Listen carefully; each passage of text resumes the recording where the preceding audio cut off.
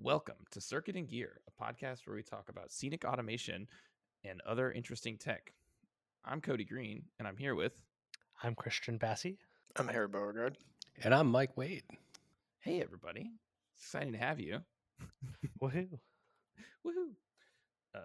Gareth is not with us today, but I think we'll make it through. That's the goal. Yeah. We got a couple cool topics to talk about. Yeah. I think the first one up is we did so the permanent install job we did in California last year, 2021. Yeah, last year. Gareth and I ended up going out onto site to do a service call for them, and they were one of their 100 axis, whatever they have, was experiencing an issue where it couldn't move in the down direction. So what they ended up doing in the moment when they were trying to do it, they cross-patched it to one of the other axes that was a higher capacity stagehand to get them through. And then Gareth and I went out to go check it out. And what we experienced while we were out there was that the drive was flashing OL, which means it was overloading. I thought that meant it was working perfect. Yeah, that's what the O stands for. That's working perfect. Just power cycle and try it again. Yeah, exactly. Did you check your IP? Yeah, it was flashing that on the VFD keypad. On the VFD keypad. Yeah. OL, right, which is if you Mitsubishi look in the Speed manual, 4. if you look in the Mitsubishi manual, is overload warning, meaning it is too much weight on in this circumstance was too much weight. And by switching to the higher capacity stagehand, which had higher current allowances and capacity allowances, was able to both run in the it. parameters and like the physical hardware, right? Yeah. Right. Allowed it to move. And so that's interesting. Without having a load cell, that's a pretty good indicator that there's too much weight on the on the whatever you're lifting. Right. I guess is OL overloaded. Yeah, and because that was an axis that before they had just on like fixed speed, on off kind of like simple control, soft start, right? Soft starters, and then when we swapped it over, we went to VFDs and full queued control, which, and I think also too when we switched it over, we were testing it; it was completely unloaded, right? Right. And then I believe we did a load test on it. Yeah, I mean, but that was an interesting one because it's a pylon machine, so it's a series of yo-yo drums spread out across their theater with shafts connecting them all, with the motor sitting in the middle, which definitely does not help the problem, right? Right. As you pile on more, you get the bigger lever arm. Right. And I think now saying it, we had it in all the way down when we tested it, commissioned it. We ran it up and down, and then I think when we load tested it, I'm pretty sure we ran the full length of it. But yeah, like it would definitely be easier down low and get worse as it goes up. Yeah, exactly. And that's the thing, is like you could overload. We figured out what the load capacity of that is, but you could overload that in the low position because your drum diameter is smaller. You would still be able to run it until you got to a point where that diameter is dictated by the top position, like you're saying, Cody, right? Right. Yeah, which is what we were seeing there is, down low, you were able to run it no problem.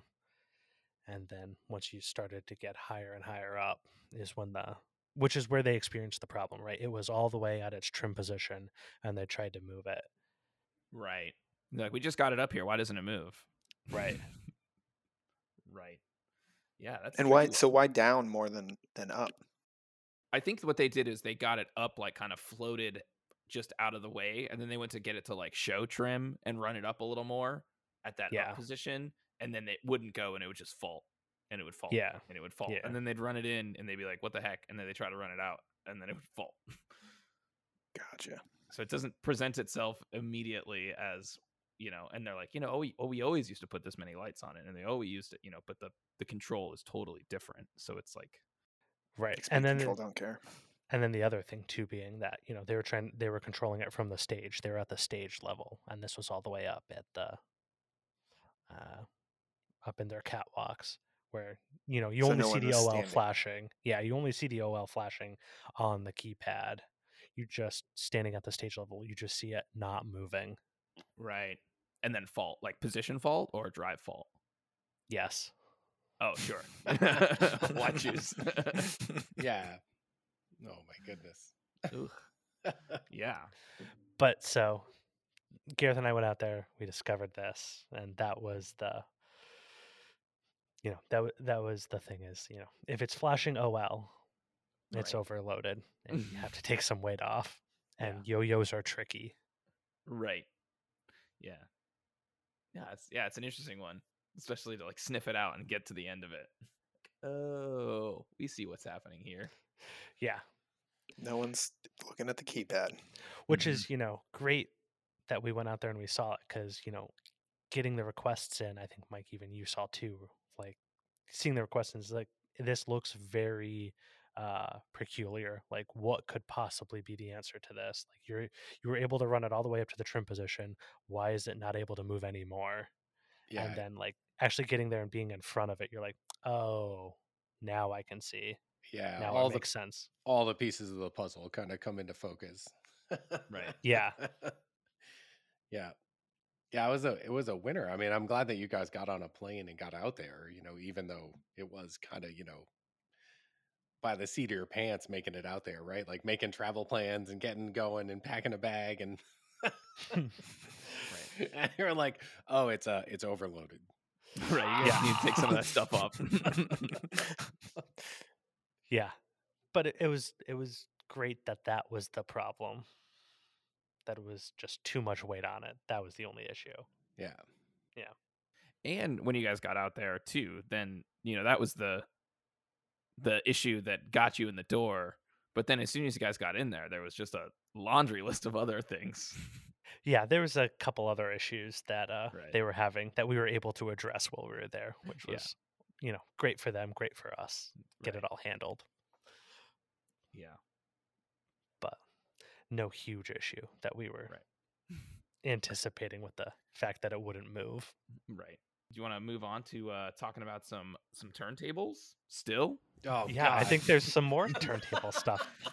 Mike, right? I think you're the king of turntables now, right? Damn, it doesn't feel like it. Sultan of turntables? Sultan of turntables. Jeez, it's getting weird. Yeah, well, I mean, I think so. I think the last time we talked about how we prototyped out and built a pivot, right? Mm-hmm. That we were encoding off the center and a big slew ring as a center, and they have that in tech, and it seems from everything we heard, other than a little bit of tech support, mm-hmm. It seems like it was a winner.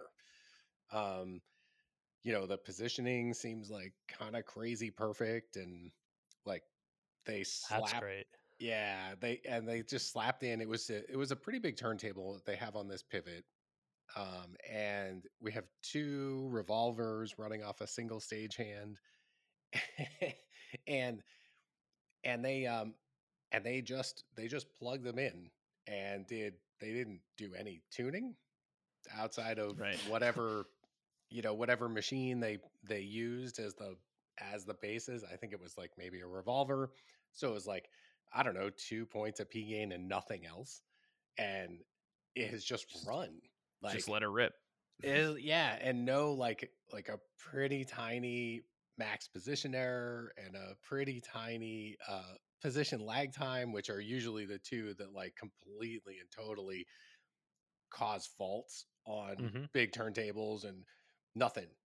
They just like ran. That's awesome, though. Oh my God. The positioning is great. It's so great. Yeah. I think it's kind of exciting, like, because, I think we talked about, we think we're going to make a center so we can try and get people, to get over some of those hurdles, because encoding did seem to be a pretty constant tech support woe. Oh my God. And then on the first, kind of prototype one we did and sent out, like, it just fucking nailed it. It just did. Yeah, it just worked. So it's pretty, it's pretty exciting. Just the concept of the idea, like going out on the first round and just nailing it. Yeah, and then I think also too, for especially just that there's reliable positioning, which I think is the big win, right? Yeah.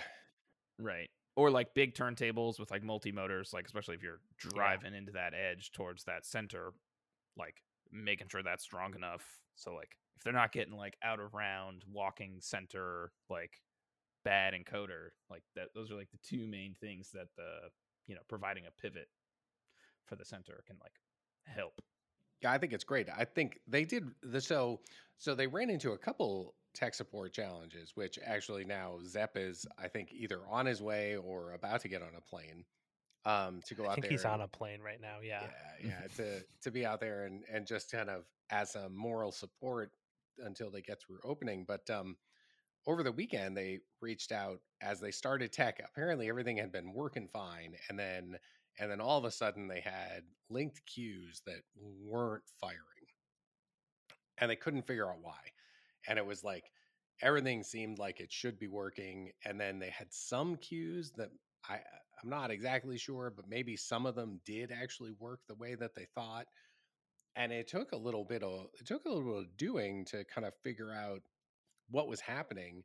And so they had some cues together that they were trying to change the speed of the turntable, and it was to go with the music, right? So there were X seconds that they wanted to go at whatever speed, and then another how many ever 20 more seconds at a different speed, and then 50 seconds at another. And so they had set up time link queues. And so like if the parent queue, if the first queue was supposed to run, I don't know, whatever, 60 seconds, they had the child queue, Q2, set with a time link to trigger at 60 seconds. And then Q3 also was following with the exact same amount of time the Q2 was supposed to take. And lo and behold, they weren't triggering, and they couldn't figure out what was going on. Because there's a lot of, during that time in behind the scenes of Spikemark, there's a lot happening where it's changing states, and if it's not in the right state, it's not going to fire. Because what are those states, Kirsten, that like, so in a child link, a queue link is only going to run if the parent queue is running, if it's running. Or complete, right? Yes. But if it goes from running to complete then to idle, then it's not gonna, which is what happens right there at the end, is you go through all of the states. Right. Before it, it's like running and then completed and then idle, and it misses that moment of running or complete. Yeah. Right. Yeah. And once I actually like opened my eyes and took a look at the log file. So like pro tip, it's really important to send the log file. It was a real simple moment of like, oh, I see what's happening. You guys are like, this isn't the way to make these queue links happen. The more like a more reliable path would be to set all of those linked queues, the parent queue and any child queues, to the same target position, and just have different speeds for each one running off of a time link, so that you could keep that time very specific. And that was setting it to the target position of the last queue, right? So if you had correct 3 queues, whatever your final target position was, final position, right, you set all of the queues to that. Yeah. And that gives you that chance to, like, you're not going to lose, you're not going to miss you're not going to have the parent queue in the wrong state. Right. And it'll let you still change the speed of the queues, the speed of the moves with each queue, and you can still time it very tightly to that, if you're trying to run in a very specific time and change those to happen in that time. So so that was an interesting one. And then the other piece that they were running into, like in the heat of the moment of trying to troubleshoot what was happening, they, I think, inadvertently had at least 3 instances of the show file running on the computer. And for those of you playing along at home, that means that one of them is going to connect to the consolette and the stagehand or stagehands, but not all of them. Yeah, that's a surefire way to make it sad. It's and you could like as looking like when I got the log files and I popped open the first one and I was like, oh, look at that time, okay, and then I popped open the next one. It was like, hey, this is the same minute. And then the third one had logs from like right in the same the same 10-minute window. Mm-hmm. It was like, oh, I see what happened. Yeah. And I think they had they were in tech, right? In the heat of the moment, like, what are you going to try and do? And you're not connecting. And they had like replaced the network switch, replaced all the Ethernet cable, I think replaced the network switch again. Then at some point they tried putting another computer in, but I think they had the same, it was like they were still having the problems. And it was like, oh God. It's like, yeah, I could see. I've been there. It's no good. It's a little bit of a bummer. Yeah. And in those specific moments too, like the network cables and the switch, like not bad options to try and swap out, but the big thing, only one instance at a time. Only one instance. Yeah.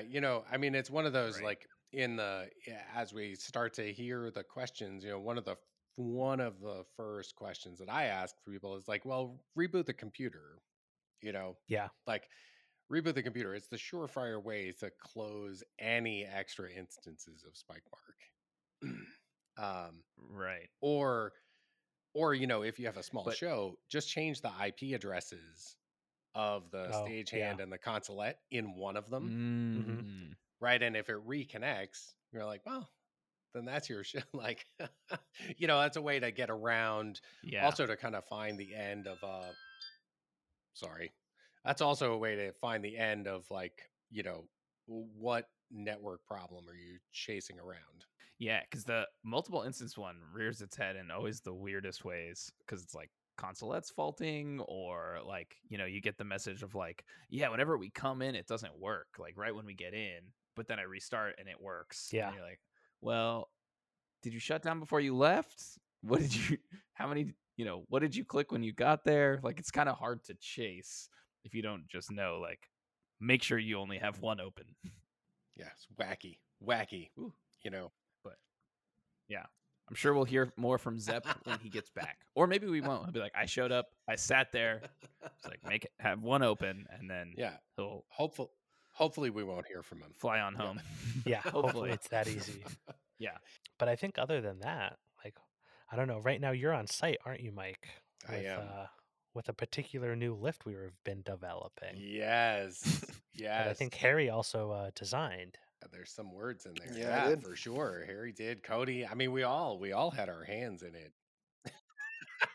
I think everyone had to do something on it, whether they wanted to or not. Yeah.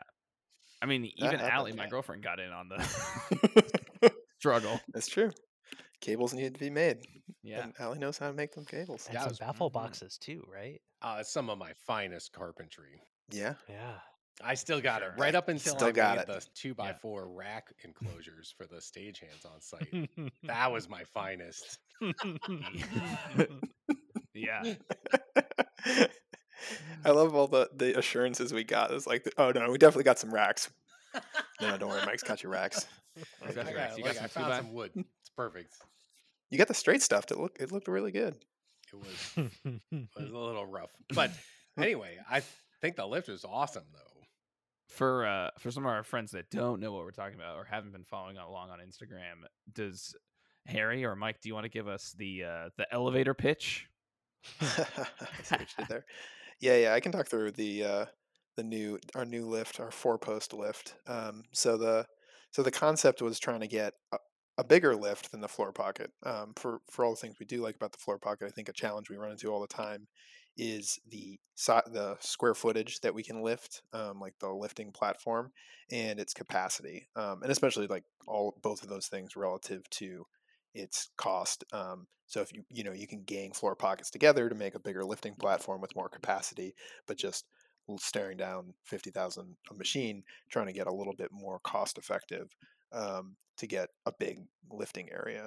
So a concept we've been kind of thinking about for a few years was, what about chain hoists? We have our smart chain hoists, which we use to great effect, and I'll have a large like rental inventory of them. And then particularly if we're using these chain hoists to power a lift, that we don't really have to wait on motors. Like we can use our rental motors to move a lift. So there's kind of a dual usage that you can use the hoist for the lift, or you can use them as hoists. And that, so for our first customer, our friends out at the Steppenwolf in Chicago, they were looking for a lift pretty quick for a March production. I think we really got into it in earnest at the beginning of February.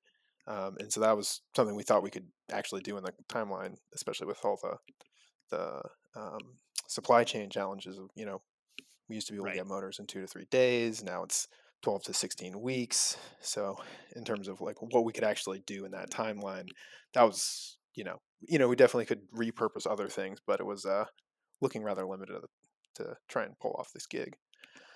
Yeah, I mean, I think it's a cool idea, especially like, it's the 4-post lift is something we've been throwing around for a while, and then just like what's the motivator? How do we move it? Does it want to be cable driven? Does it want to be like roller chain driven? Do we what can we?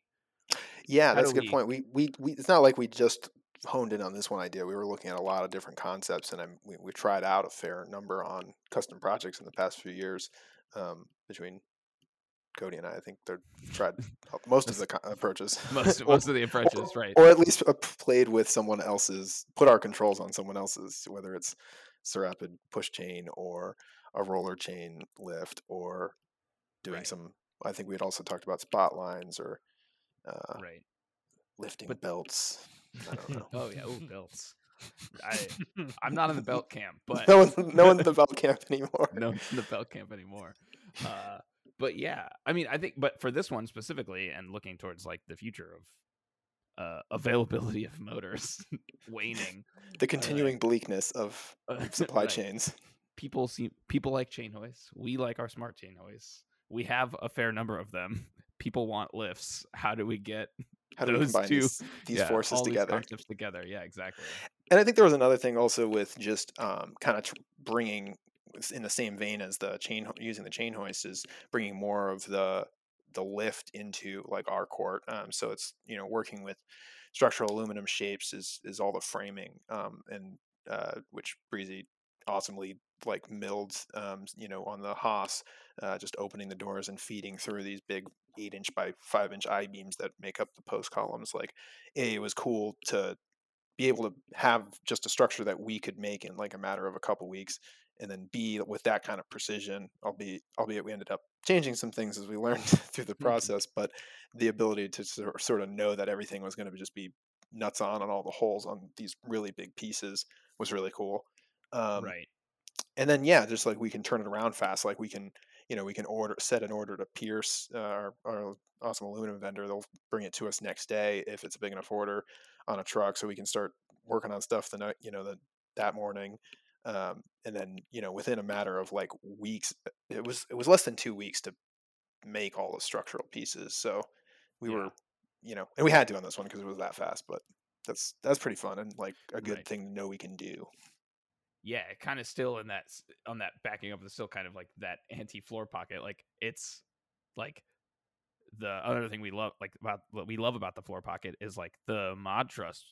It is awesome of just like great, just structure, get it on, build the platform. Oh, bolt on some things. Oh, where does it attach to the whatever thing in the building? Just bolt it on. Like, super awesome for that, especially for like touring gigs and fast, turnarounds. But then like with lead times and cost of material going up, and like how do we still have something we can actually sell to people with a straight face. That like doesn't lose us money. Right. Yeah. Like, given just the price increases across the board. I mean, that's tough, but doing more ourselves is the way to sort of get more value to our customers, and then hopefully faster, so we can make shows happen on their crazy timelines like it always is. Yeah, so it's a cool idea. So it's 4 chain motors with 4 of the new Stagehand Pro 4s. Yeah. That have a little more circuit protection in them.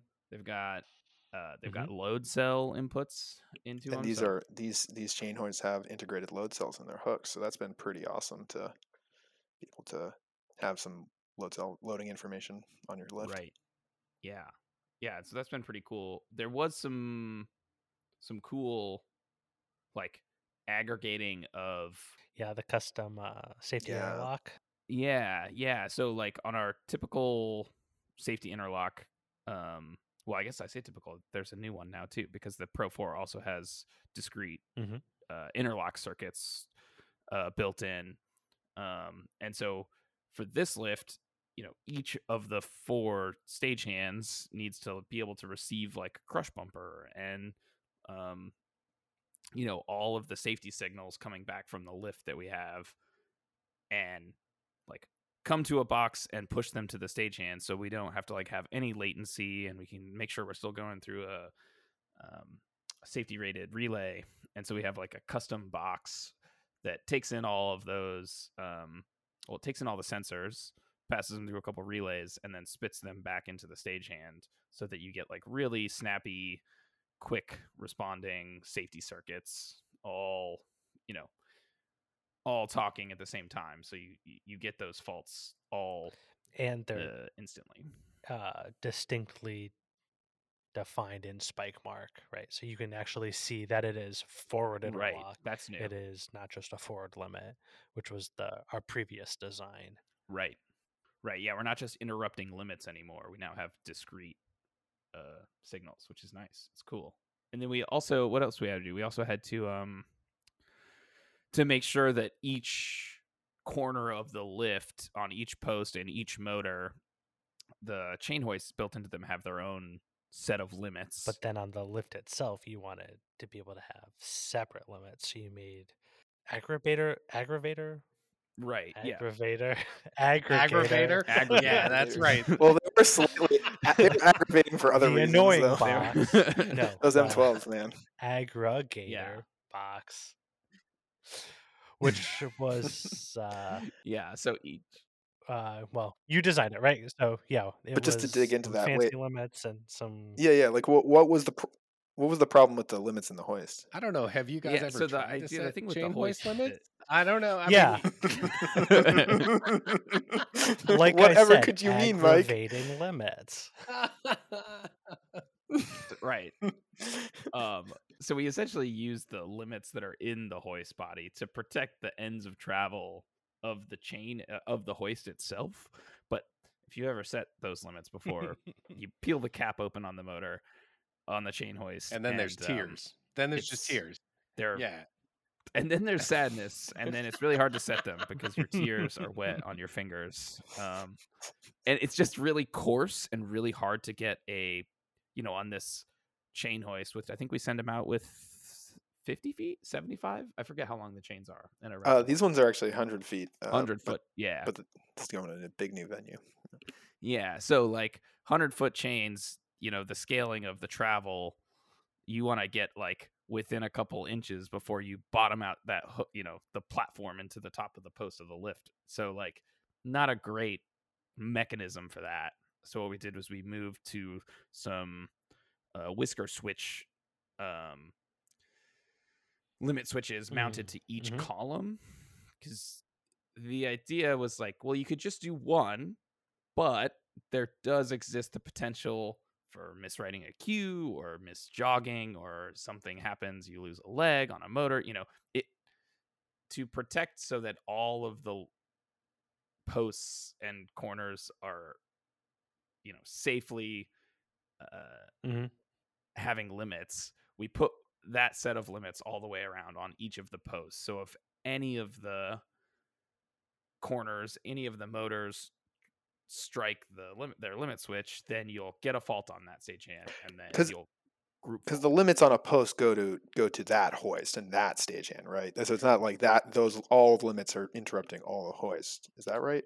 Correct. Yeah. So you, with the signal tail on the chain hoist, you plug into this box that's mounted on the column, and then you plug in your signal cable from the stagehand into that box, and that's for just one stagehand for one axis.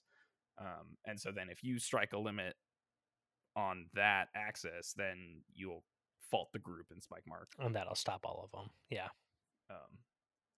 And that'll stop all of them. Yeah. And every hoist gets a set of limits. Makes sense. Yeah. So every hoist gets a set of limits.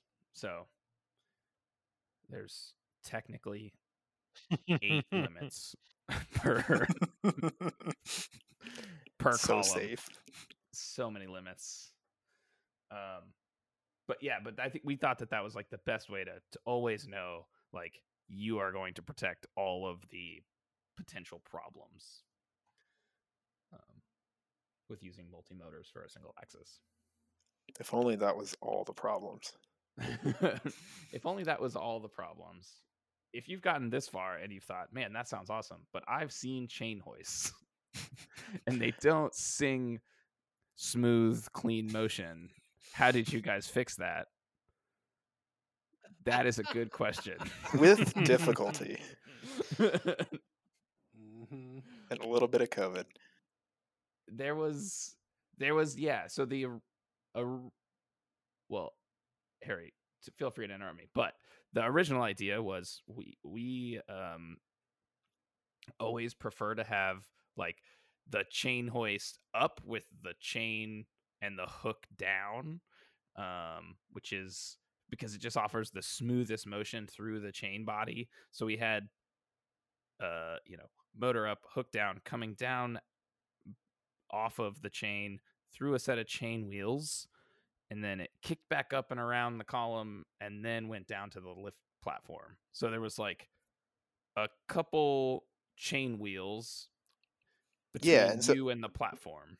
Yeah, I think that so the thinking was best motion with the chain up, the hoist up, like right. Motor up, running it, and then trying to keep 90-degree turns in this chain getting to the lift platform. So with you got your motor with the chain exiting the bottom of the hoist body, it hits one pulley, it takes a 90-degree turn, hits another pulley, and then goes all the way up inside the top of the column, hits a head block, wraps over, and then attaches to the platform.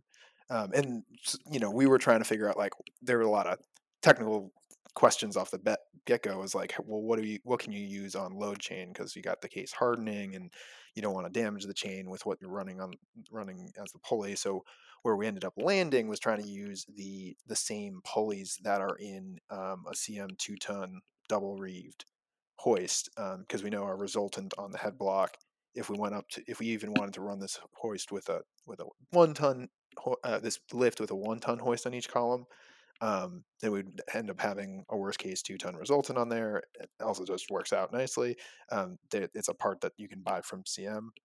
So we got those and the bearings that go with them, and try to use those to make these redirecting pulleys. But what we didn't necessarily consider, or tried to ignore until it was staring us in the face, was these pulleys are very small diameter, and they're 5-pocket chain wheels.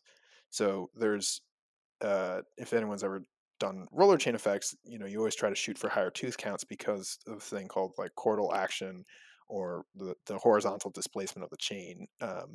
And so, like, as the chain is moving around these pulleys, it's oscillating off its center line and like stretching and like changing the pitch diameter around each of these pulleys, which basically lends to it like oscillating between a shorter and longer path, depending on like the pitch alignment of those chains relative to those wheels relative to each other. So what it ultimately we were seeing is really choppy motion, as it was like vibrating the chain essentially up and down.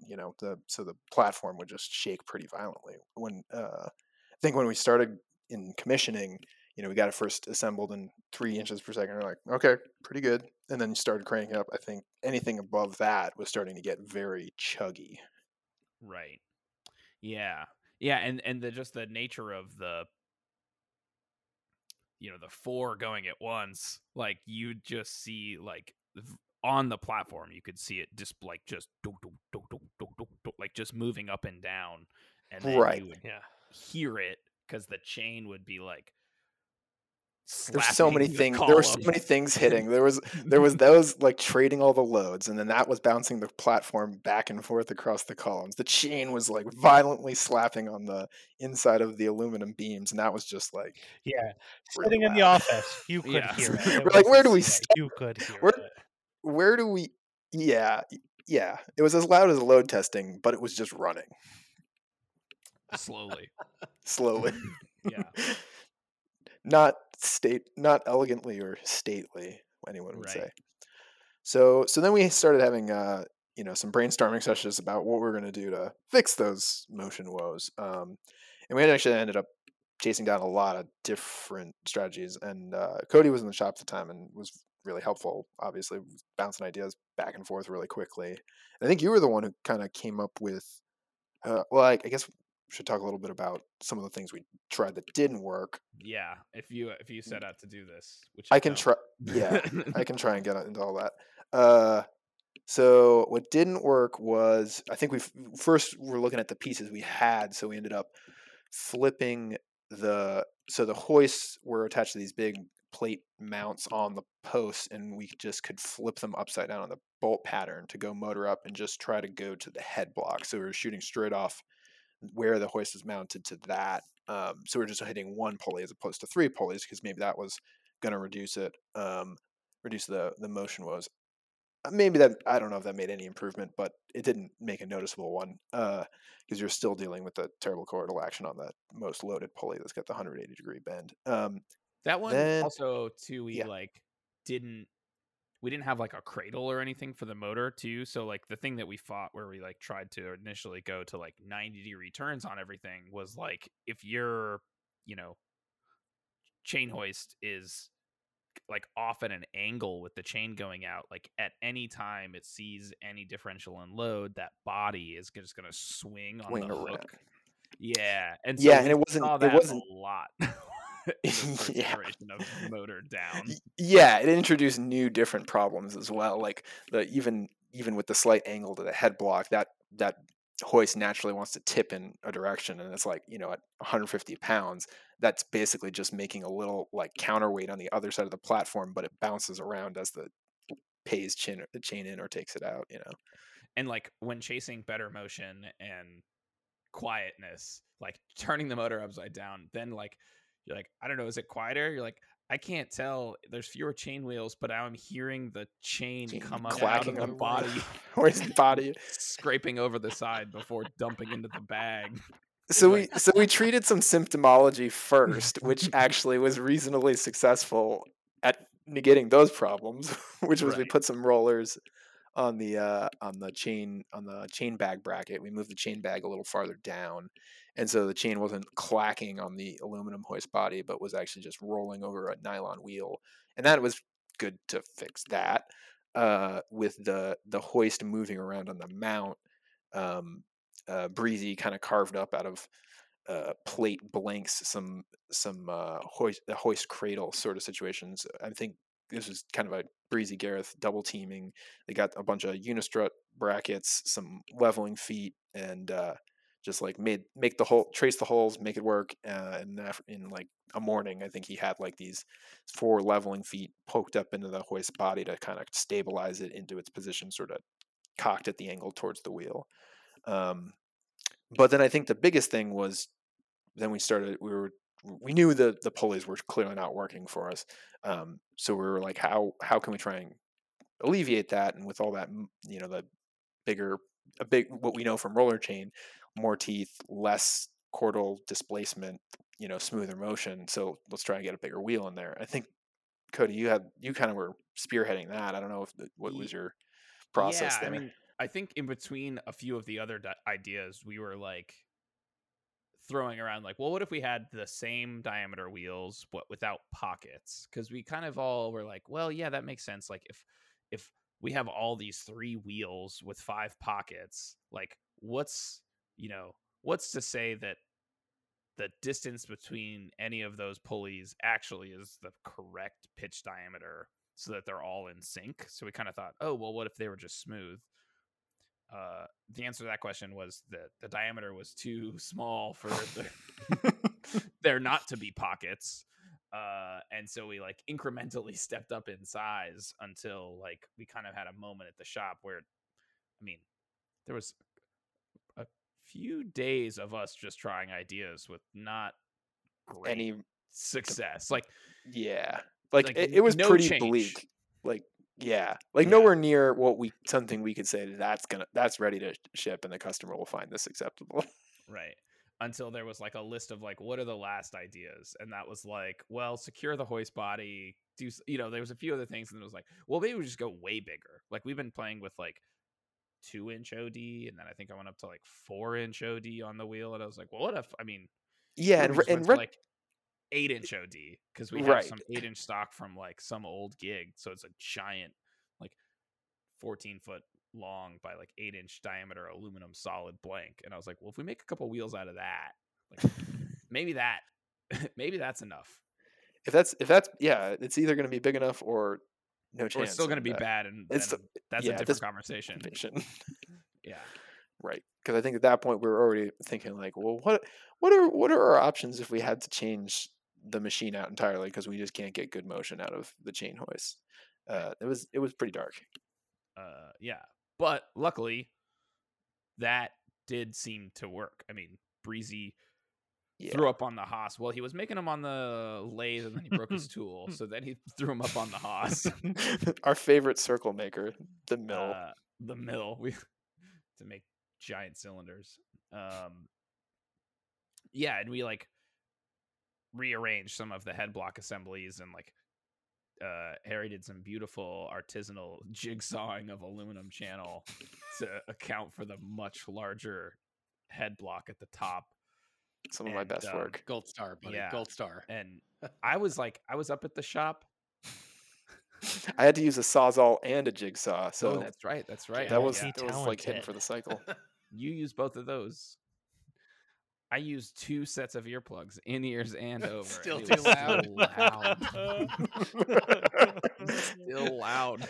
Between that and the air ratchet, and then the paddle ratchets like that, and then the aluminum resonating structure, that was and Breezy's playlist. Yeah, you can't forget that. It was yeah. It was pretty loud. Yeah, in the shop for a couple weeks. 2 weeks, 3 weeks. I don't even know how long it shipped. Yeah. But yeah, so the larger diameter, we had been trying ideas, and like we kind of got to a point where like any idea takes about 2 hours to institute. So we're like to take it apart, move some stuff around, put it back together, and get to the point where you could try it. It was just about 2 hours for every idea. We repped that thing quite a few times. We were pretty good at putting those things together. At the end of it, yeah. And like I had a train headed home at like, I don't know, 5. I had a 5 o'clock train, and so I had to leave the shop by like 4. And so on Thursday, like right at 3:45, we got it put back together with the big wheels. And to that point, nothing we did had any effect, good nor bad, really. And like the moment where we ran it, and we're like, everyone was like, "Wait a minute, hold up, that seemed slightly better." Yeah, I think it was pretty. And then I left. Noticeable. You're like, bye. Cool, I'm out. You guys got this. Yeah. No, but it ended up working out pretty great. Once we put those 8-inch wheels on there, we're like, okay, this is the way. This is definitely making a huge improvement, because I think we ran it at like, what did we go up to, like 6 inches per second? We're like, oh, that's pretty okay. Right. And we're still getting some chain slap, and like I think the hoist was still moving around. Is that what you're about to say? Sorry. Yeah, I was gonna say I think this is before the the cradle was added, or the bag roller, or like, you know, a couple of the other things came after this update. But like once we got through all of those things, it was like, oh wait, no, this is a viable path. Like, this is pretty sweet. Like like it worked. It was cool. Yeah, because I think we kept cranking the speed. I think what we kind of got to like 12 was looking okay and feeling not great, but yeah, I think 12 with that current design is on the edge. I think of just still. I mean, certainly in the shop setup, we didn't have any floor anchoring or top anchoring, which is certainly, like, with the shapes we have, like, it being more stiff, like, makes it want to not, like, resonate through the everything as much, which I think I imagine would help. But like, 12 I think was right on the cusp. I think 10 we were able to, like, actually 10 inches a second was like, okay, I think 10 was good. 10 was good. This does it. Yeah, moving 2 tons, like, that's, you feel it throughout the shop. It's something. Yeah. So, but our woes we weren't completely out of the woods at that point, right? Because we had the 8-inch wheels. It was moving pretty good, but we still had some noise, and like we're saying, we were working on the cradles and whatnot. And Mike was, and then it was right into that. It was like you were heading out of the shop. We were working the weekend a little bit, and then I was coming in on Saturday and just felt kind of awful, and then at some point left after having a couple COVID tests that were negative. I was like, this cannot be. I feel so crap. This has got to be something. And then I took a third COVID test, and that one was positive. Mm-hmm. And then we're like, we're like kind of almost have a shippable lift. But so I think Gareth got on the phone and called in some reinforcements, and that was about when Mike, you were coming anyways to check out the lift. Yeah, right? I was planning to come up, and and so I don't know. I had some also some COVID shenanigans with my kid on that Monday. Like, I was supposed to come up on Monday, and then I had to take her to. Oh my God, it was terrible. And then I. And Cody was away for the weekend for like a wedding, and was like, yeah, I'll definitely be back in New York on Monday, right? Yeah, I was like, I will be back in New York. Let me know how. I mean, literally, I was just waiting for the updates over the weekend of like, am I going back to Rhode Island? And then you were like, I have COVID. And I was like, I'm definitely going back to Rhode Island. And Garrett's like, Allie, who had worked for us over the last summer, was like also available. So we all loaded up the car with me and Allie and our dog, and we drove up. And Bucket, you ready to work? Yeah. I mean, he loved it. He went to doggy daycare. He loves that lift. Yeah, so I think that week, like after I got back up there and Cody came up, we were busting through some, trying to figure out what to do about the slapping chain, and like after the hoists have been locked in and the cradle's a little bit better, that like a bunch of the chain slap came out of it, but then we crafted some artisanal channel with some like nice felt, sticky back felt in it, right? And so that we could keep the chain slap on the aluminum to a minimum. Rada and I did some awesome cutting down of the channel also to make it fit. Yeah. It's I'm still pulling the aluminum out of me from that. It's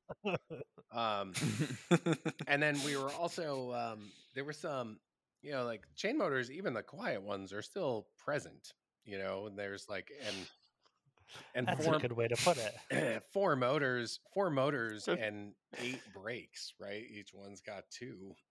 And right, like we got rid of those chain wheels on the pulleys, but there's still that one in the hoist. There's still brakes that go snap. And And it's like, well, what can we do? I don't know. Let's build a box around them. And I think I did some of my finest carpentry, as I alluded to earlier. And I think I was gonna like stuff packing blankets in there, and I think you were like, Harry, you were from home. You were like, hey, I think I tripped over a roll of sound thing. So like, yeah, like the ghost of other projects gone not so well. I was like, oh yeah, we have options when it comes to sound dampening bullshit that's kicking around the annex. I got you covered. What do you want? You want fiberglass? You want some IFR stuff? The easiest and lightest. We got things. And that was it. And Gareth and I had actually moved that roll like on the Tuesday or Monday, whenever I got to the shop, and thought it was Duvetine. I hadn't even we're like, oh, look at that. Because wasn't it, to take a side tangent here for a second, but weren't you and Gareth like reorganizing the annex? Oh yeah, we totally did. I mean, I helped him. Shelf, a chair shelf. The bucket shelf. Yeah. We have the buckets. Yeah, buckets, fans, and lights. Yep, and some the BFL. Of the buckets, I'm not going to tell you which ones are like partially full of oil. Yeah. Ooh. Yeah, so choose your own adventure. Some of those have holes in the bottom. Put the lid on all of them. Good luck. So we did some. I when I arrived at the shop, Gareth was in the middle of reorganizing the annex, and I was like, well, I mean, I could hop in with this right now and help, because I don't think I'm going to get into the shop right now. So it was like, I don't know, 2.5 hours of moving, building shelves, throwing shit away into dumpsters. More things. We have so many fucking cardboard boxes. Thanks, we Belfer. still have so many cardboard boxes. Cardboard boxes. We had conversations about it today. Gareth said that you guys were like putting some stuff on shelves, and you're like, oh man, if only we had another shelf, and then started taking stuff off another shelf. And you're like, wait, there's another shelf on this shelf.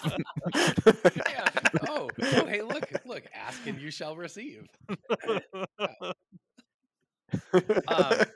But so we started long way around to my finest carpentry. So I built a couple baffle boxes, and it made I think a really significant difference on the positive side of the amount of noise and sound of the hoist. So got some more material and ordered some more stuff, and crafted up 2 more and put them all around, and it was like, I don't know, it was a pretty significant difference on the it seemed night and day. Yeah, night and day. It was very noticeable.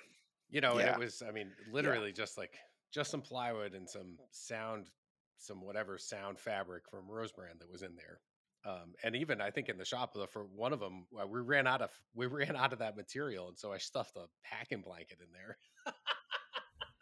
Hey man, it works, I think somebody else, and I mean, another tangent. I got a text from somebody yesterday or this morning about a couple machines in a little theater in the Round, and they were like, we have to build boxes around them. Yep, probably do.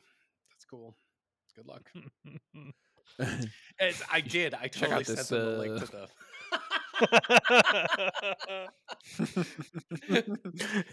the.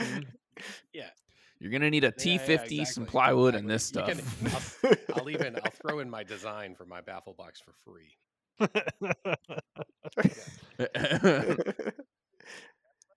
I'll send you a template. Is it CAD file? No, it's a bunch of pieces of plywood. It's a full size. Yeah, it's a flat pack. It's a full size. It's gonna be freight. So I think in the end, though, all of those pieces to it that we put in place, the chain, like the holding down of the hoist, like the cradling it and keeping them rigid or more rigid, and the chain channel with the felt in it, and the boxes around the hoist, it really, I think there was some pretty significant improvement in the volume and the literally the volume of the machine running. Yeah, that's awesome. And so you're out there now. I am out here. You're in a hotel room in Chicago. I am in Chicago. Yeah, it's right. Yeah, we're here. I got here Monday. My tools didn't, so thanks TSA. Classic tale. But I got here Monday, and I think in the first, I don't know, it was a short day. It was like we had the lift put together and the platform hanging from the 4 motors in like, I don't know, less than 7 hours. I think it was like 6 hours with 4 of us. And it's an 8x8 platform. It's like 14 foot tall or something, or 12 foot tall. In the nicest trap room I've ever seen. Yeah, those pictures looks very nice. Oh my God. I've never seen a cleaner trap room. I mean, it's the first show, right? It's the Steppenwolf's brand new theater. And so, it's ours to ruin, apparently. But woohoo. You haven't even had to use a Sawzall yet. Oh, wait a minute. Yet, I said. Wait, how'd you make those racks? Do we have a Chicago portaban? Oh, we don't have an Illinois portaban. No, maybe we will tomorrow, though. Every state.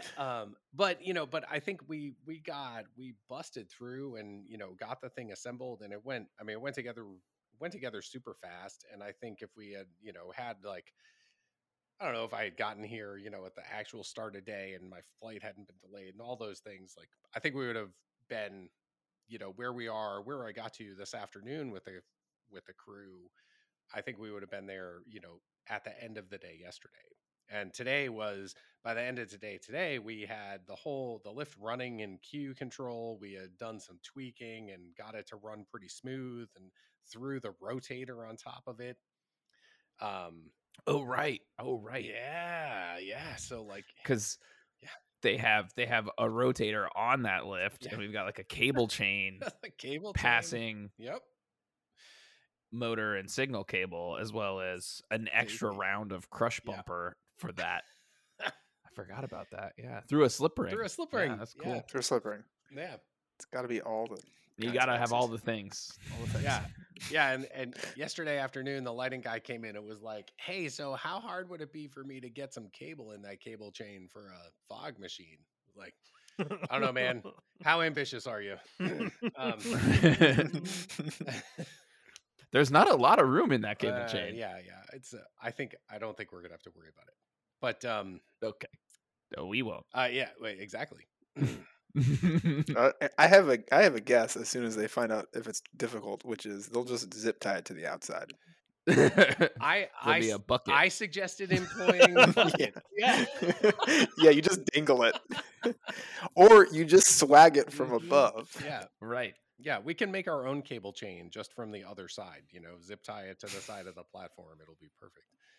It'll be fine, but it'll never snag. But I think honestly, it went. The lift went in and it went in super smooth. And we had like a couple of hiccups of putting the wrong size bolt in the wrong place and redo some things. But whatever. I mean, it's like wasn't so big. It wasn't a big deal.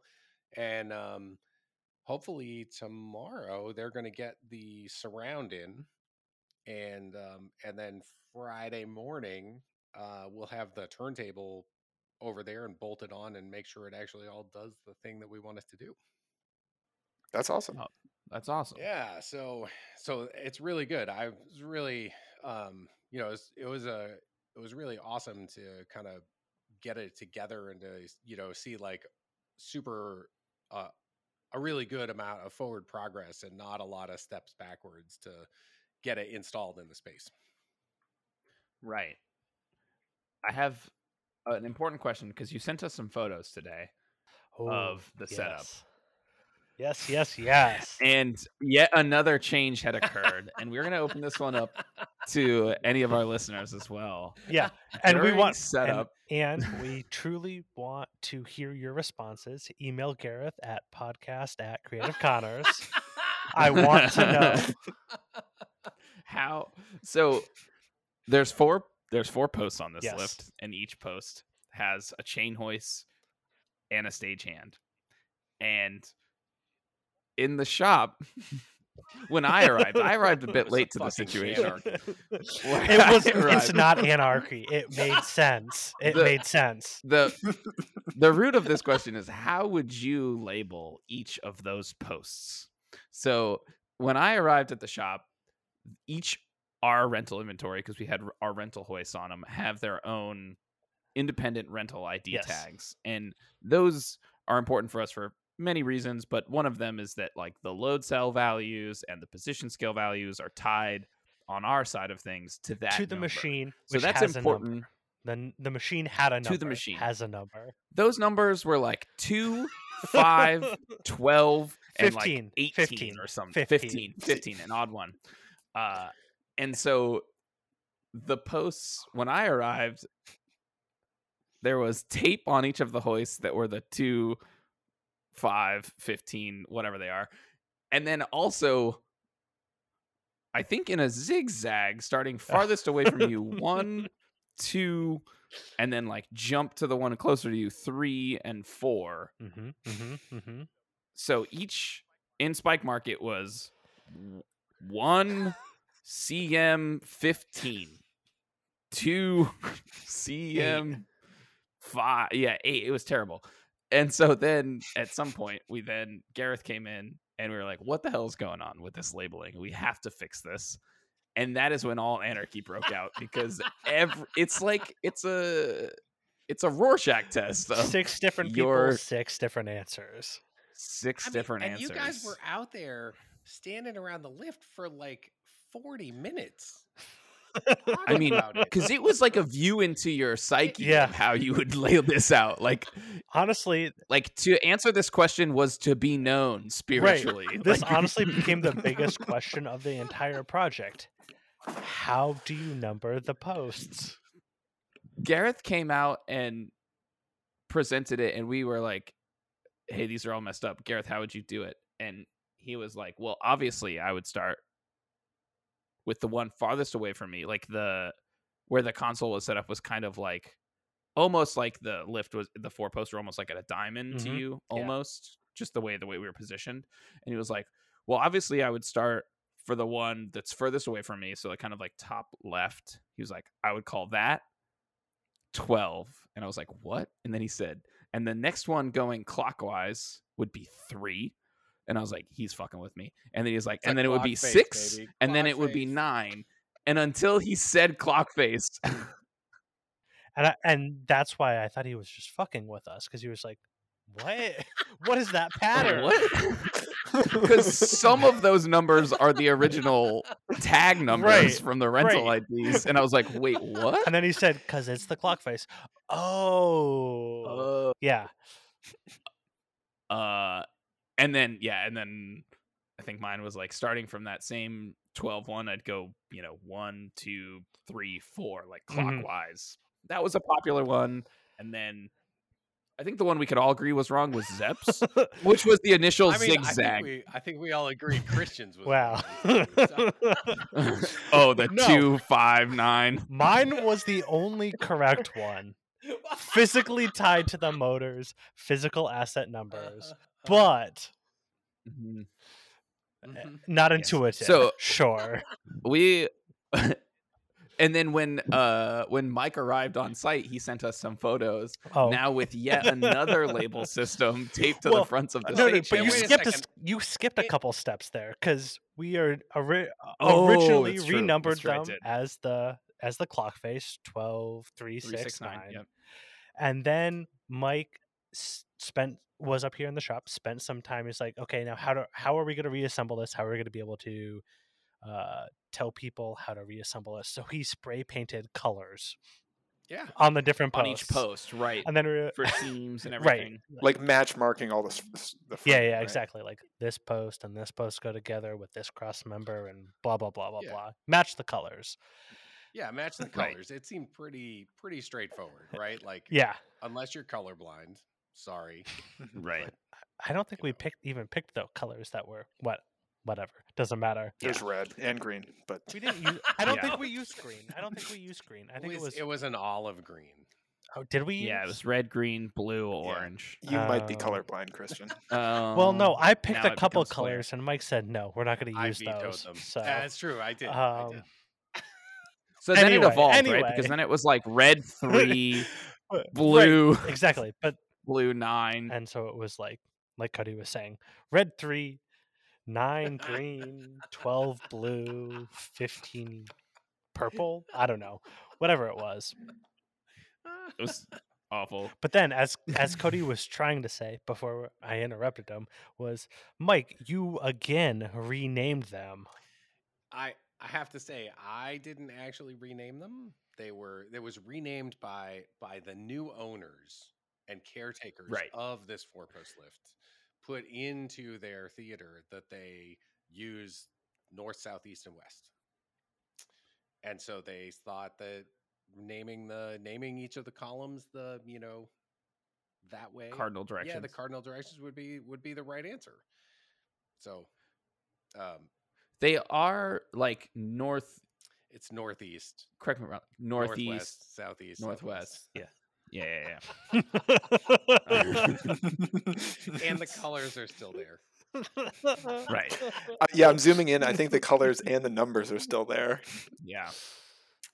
So if you have strong feelings about how you would name this 4-post lift, we would love to see a sketch or just a written explanation. Send them on over to us at podcast@creativeconners.com, because we've asked everyone we found. Like, Gareth asked his wife and his kids, and they all had different opinions. Yeah, I'll ask almost anybody how they would do this. And what's even interesting is some of them come up with the same answers with a different reason entirely. And that is also fascinating. So, how would you name your posts for this 4-post lift? We would love to hear that. Only some of us would love to. No, all of us would. You would. Again, that is podcast@creativeconners.com. Yeah. So, and then if this whole thing seemed pretty cool, Christian was rolling video through most of the design and production phases of this. So we're hoping to put up a YouTube video sometime soon. We've got a couple other ones in the hopper, but yeah.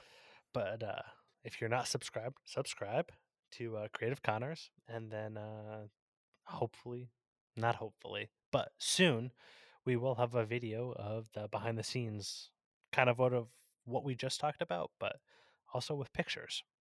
So, Mike, you have been on site with this with the Steppenwolf lift, and it's been going pretty well, I think. Yeah, considering how we've seen from the shop, for sure. But also, looking back at what we talked about a little bit earlier too, some of this, like the time link queue stuff, and how to get your machines to work the way you want. I think there's some opportunity for some training to happen. Some would say, yes. So I've been trying to I've been giving some thought to how we can kind of get more training on using the gear, using Spikemark. Maybe not so much in the theory of automation, but the actual practicality of, writing queues, doing queue links, rigging machines, all those bits and pieces. And talking about my absolute favorite thing, parameters. But to that end, we've offered training and automation seminars for years now, and I think one of the big challenges to it is just the cost, right? There's it is an unfortunate reality that it costs money to have somebody come out, or two people come out to wherever you are. There's hotel expenses, there's airfare, there's rental cars or Ubers or whatever. And so I have been thinking about how we could maybe offer up some regional training around the country. So we go one place, and hopefully folks could come and see us, and we could do our training there. So whether it's in Rhode Island or in New York or in Chicago or California, wherever, it seems like maybe this would be a good path to to keep the cost down, or cost reasonable, so it's not like $2,000 or more, whatever, for a day of training, but maybe like $150 or $200 per person, which seems like it could be much more palatable. That's not to say that we won't still do training for, for you or for, for a theater specifically. But we're just trying to come around. So I think my big question is, any of you guys out there, any folks out there who are interested in training, I'd love to hear if like regional training, if you'd be interested in a regional training and where you are. So if you could drop me an email at training@creativeconners.com, we can, kind of try and figure out where we can make something happen. Cause it does seem like a pretty great, it seems like an opportunity here to kind of help everybody who maybe is struggling a little bit, trying to ramp back up after being, not working for 2 years, and to dust off old equipment and learn all about Spike Mark 5, because it is much different. Yeah. It is much different. Well, and also, right. I don't know if you've heard this yet, Mike. So I was talking with our customer in California that we just did that big permanent install at, and they were like, oh yeah, and I had a bunch of, or not a bunch, I believe the exact phrase was, and I had a couple of questions, and Sean, who was one of the stagehands that you did training with, who was in the training, was able to answer the questions. Ah, that's awesome. Mm-hmm. Yeah. That's so great. Sean. Yeah. I'm on Team Sean forever. And that was awesome. All a testament to the fact that you were like, and a bunch of these people need to be trained, should be trained to be able to use the system. Right. More than you think. Right. Yeah. Just get everybody in here. Like, knowledge is fantastic. Everyone should have it. That's awesome. I don't think I heard that. Thanks for sharing that, Christian. That's super great to hear. Yeah. Yeah, I mean, so that's super, so please drop a note, drop an email, let us know. Let me know if you'd be interested in doing these trainings, and we'll try and figure out where we're going to make them happen and keep you posted. Yeah, I think it was a super cool thing, even just at, maybe I'm kind of jumping the gun to our next topic, but at USITT, the training session, like the seminars, was like a bunch of people with the gear, like getting everyone together and like actually having the physical stuff in front of you. I think is pretty valuable, pretty awesome to see. Well, and just to tag onto that, right, the USITT side of things. I mean, Cody, you and I did a couple sessions with Center Stage, where we had equipment. I guess we did one talking about just automation in general, and what it takes to include automation in a show, and then we did one very specifically about limit switches and what limits are and all these crazy things. And we had, I don't know, like 8 machines or 10 machines on stage, and a table full of old beaten up limit switches. Right, like limit switches from like old machines, or some folks are still out there using. And it was awesome because it was such a blend of, we've done this a few times, but I don't really remember, or, it's always such a pain in the ass, I don't know why. And then you're like, oh yeah, let's get in there. Like, let me show it to you. Like, but without enough people interested, and also somewhat importantly, some 208 3-phase and some machines, it's really hard to make happen. So I think looking forward to training of like, let's get as much people into a space that like we can actually do some, some touching of some stuff. I think that's pretty important, pretty key. Yeah, it sure is. I think it's it's good to have the hands on, and also and get the figure out why something doesn't work and how to make it work. Yeah. Well, I guess a segue after talking about that would be USITT. We were there. Mike, myself, and Harry were all there, and as well as Pete and Nicole from our sales team. But yeah, it was pretty awesome from a time away. How did it go for you guys? Oh, it was awesome. It was good to see all the friends in the industry, people still out, and it wasn't the biggest conference, but it was still full of people, and haven't seen in a few years. So that was pretty awesome. getting back into shows and talking about all the projects coming up, it was slightly overwhelming, as I feel like many people are right now. Right. Just like, okay, yeah, let's talk about all these projects. And in April, cool. See what we can do. What about you, Mike? How do you feel about that? I think it was great. It was I think it was cool to be back. To have a conference back for the industry. I think it was I echo you, right, and seeing what our peers are doing and what everybody had been doing over the time where there were no events or very few. It seems like most everybody was pretty busy. On the right. manufacturer side, yeah. So that was really cool. Yeah, I thought it was cool to see. I mean, the amount of customers coming up like, oh, we're gonna do this thing, we'll definitely be in touch, and like that was super exciting because it was like, oh wow, it's coming back for real. It's exciting. Like, and then also going around to our peers and other people that have booths or like we're showing off brand new Spike Mark V, which we developed over 2020 and 2021, or as some would call the dark times.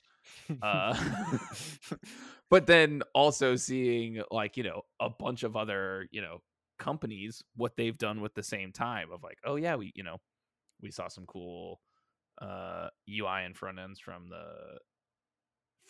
Tate, the new Epics, it's IQ.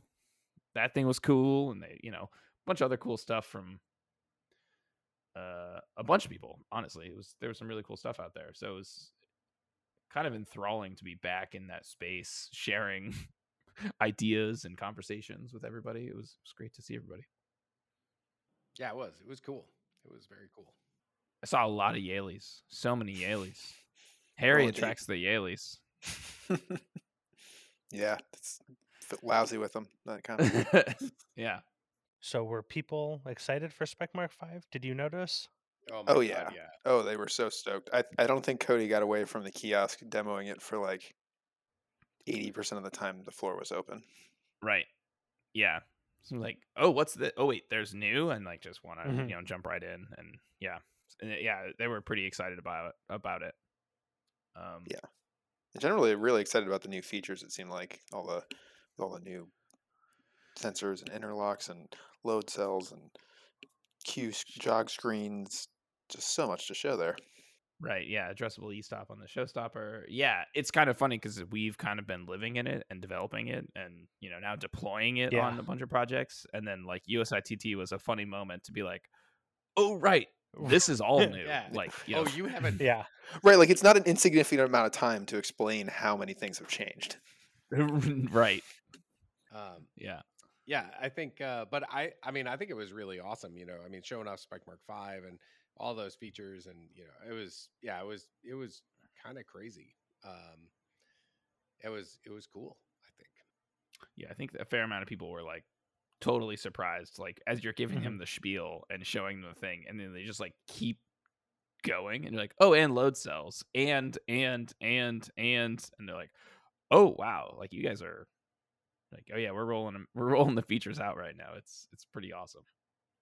Well, I mean, I think we're coming a bit to the close of this one. I think the one last thing we definitely wanted to bring up, if anyone's listening and is interested in coming to work with us, we're currently putting feelers out and have some job positions opening up around the shop. Yeah. So if you are interested in moving to Rhode Island and are like mechanical fabricator or potentially like a controls electrical fabricator, we're looking for a couple of those, or also a production manager type for the floor in Rhode Island for our shop.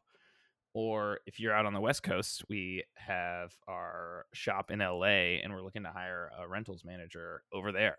So if any of those things spark your interest, you should definitely reach out to us. Or if you know somebody who is, let us know. I believe careers at Creative Connors. And if that's not true, tomorrow it will be true. So by the time you're listening to it, that will be true. Nice. But yeah, no, we're looking for a couple people. Come work with us. We're friendly folk. Yeah. And Rhode Island's pretty cool. Gotta give that plug there. It is nice. The Narragansett Brewery is fantastic. Thanks for listening, everybody. We'll catch you on the next one. Bye. Bye. See ya.